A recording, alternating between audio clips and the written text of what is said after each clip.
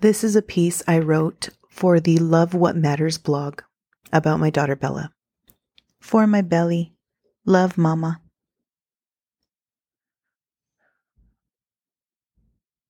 The day I became Bella's mom, I instantly became obsessed.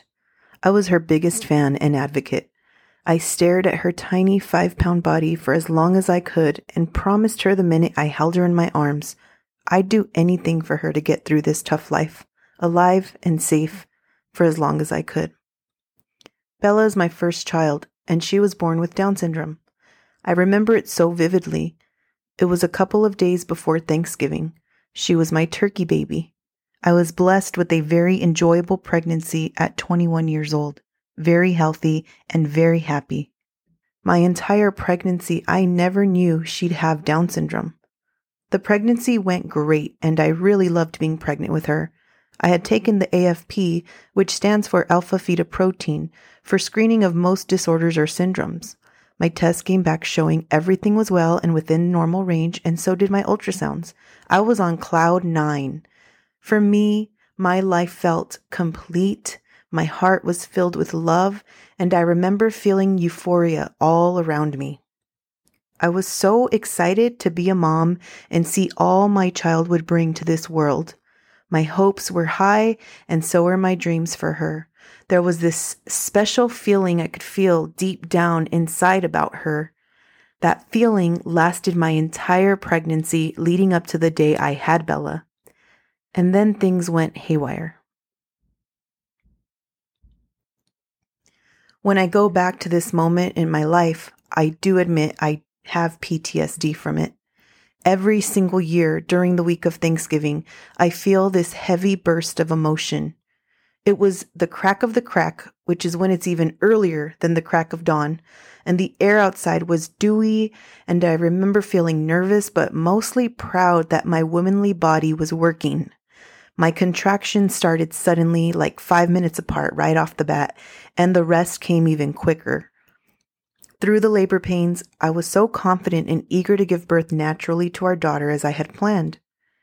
I laugh now because my plans failed miserably. I was so naive to believe I was in control. At 4:35 a.m., Bella Mia was born via emergency C-section. I remember the frantic look in the nurse's eyes when she said, "This baby needs to come out now." That, paired along with the noises of the baby monitor going off, Bella was having a hard time inside.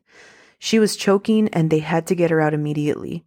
I froze and went into shock. I remember my nerves taking over and my body shaking uncontrollably, the way you tremble when you're freezing cold. I was given a spinal tap and then taken away into a freezing, brightly lit operating room. My husband Alex was wearing a surgical jumpsuit and goggles. He came to stand beside me and comfort me while the delivery team worked quickly to save our baby girl. At the time, the only things I could move on my body were my eyeballs. I was awake, and I remember hearing Prince's Little Red Corvette playing in the background. It was such a bizarre feeling, like my soul hid from me. I just knew deep down inside that something was not right.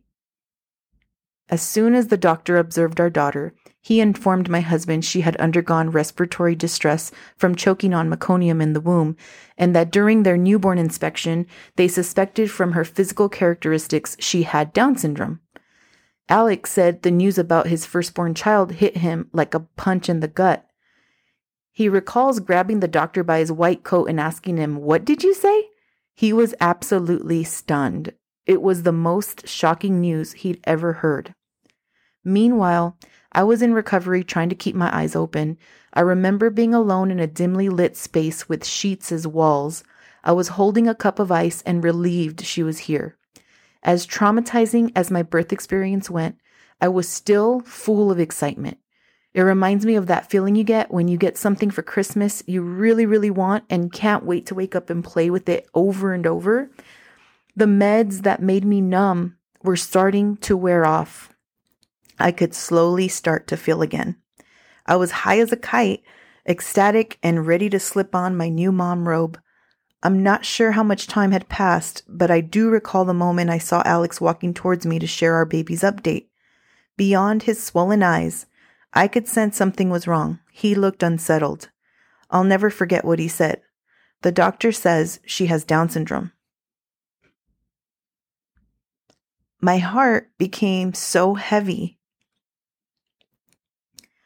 It felt like it sank. And we just held hands together and cried. All a parent ever wants is for their baby to be born healthy. Everything I didn't expect to happen happened. And the happiest day of my life turned into what I thought was one of my worst. And it sounds awful to say, but the feelings were so overwhelming. Crazy thoughts ran through my mind. Will my daughter be okay? What will people say about her? Is she going to need surgery soon? I imagined all of the extra things she'd have to endure and the cruel world she'd face. It still makes me cry because it's not fair. Why her? Why us? My heart sank. I never thought I'd be able to shake off those feelings. Amongst the chaos and days filled with tears and fears, I began feeling God's grace. In a moment of despair, it was the only good feeling I felt. I'd speak to her as if she could hear me. At least I knew if she couldn't, God could. I really began to see signs and moments of clarity and tried so hard to shift my focus. I allowed myself to mourn the life I thought I was bringing in and also rejoice in the life I'd been given. Something inside my heart kept me going. I had so much hope for her regardless. The combination of adrenaline and my motherly instinct kept me powering through some pretty critical moments. I was laser focused on doing all I could to help our baby Bella progress one day at a time. For 10 days straight, Bella had to be in the neonatal intensive care unit. During that time, they sent her blood sample to a lab for a chromosomal karyotype to confirm the diagnosis. The test is able to analyze chromosomes. We all have 23 pairs of chromosomes. If there's an extra chromosome in the 21st pair, the diagnosis confirms Down syndrome, also known as trisomy 21. The extra chromosome changes the baby's development and causes mental and physical challenges. Mother nor father is at fault. It happens approximately once out of 700 births. When the results came back in, our friends and family pulled together. Everyone was as shocked as could be, but they still acted normal and did things for us we'll never forget. Simple things, just like saying congratulations or bringing flowers and portions of their Thanksgiving dinner to us.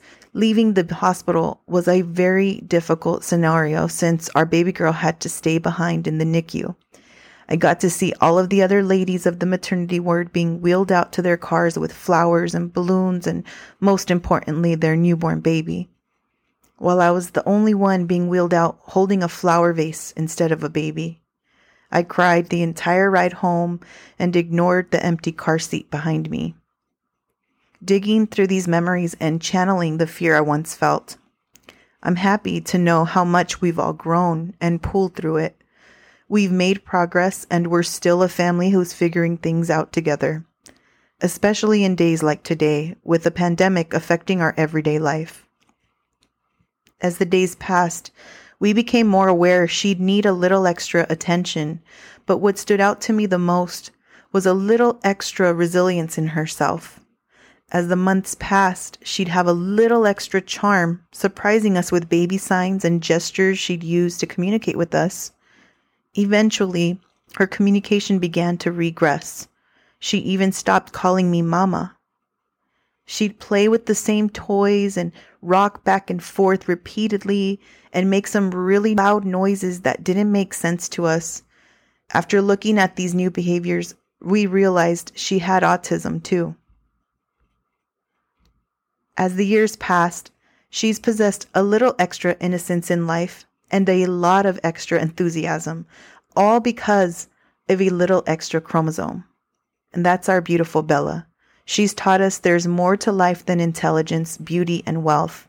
If I could give some advice to my younger self, it would be this. Trust the journey. Hold on to your faith. Believe in yourself and in your daughter. Know you will get through this.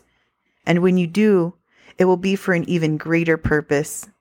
Take each appointment with stride. These are the places you'll eventually meet some of your lifelong supporters, and in turn, you will help other families like your own.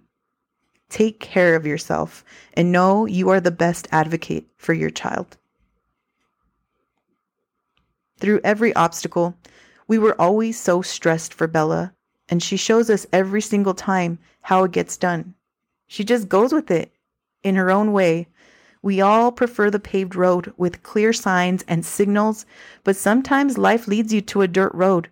You learn how to master the wheel on a very bumpy trek. And of course, bumpy roads can be fun too, right? I've realized this experience of parenthood is a lot like living during a pandemic. Even though things are uncertain and we don't really know what we're doing, as soon as we figure something out, we're not surprised when another challenge arises and we get up and try again to do the best we can. Every day, the plan changes.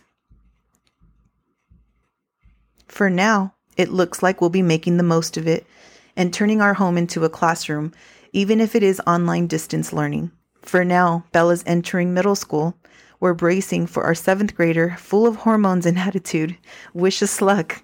It's an honor to share the story we thought would break us. It's been a blessing to be Bella's mama, and as I'm able to look back now, I realize it's actually the story that reinforced us. Hang in there, everyone. It's a beautiful thought to imagine we've yet to live through our best days. We just don't know it yet.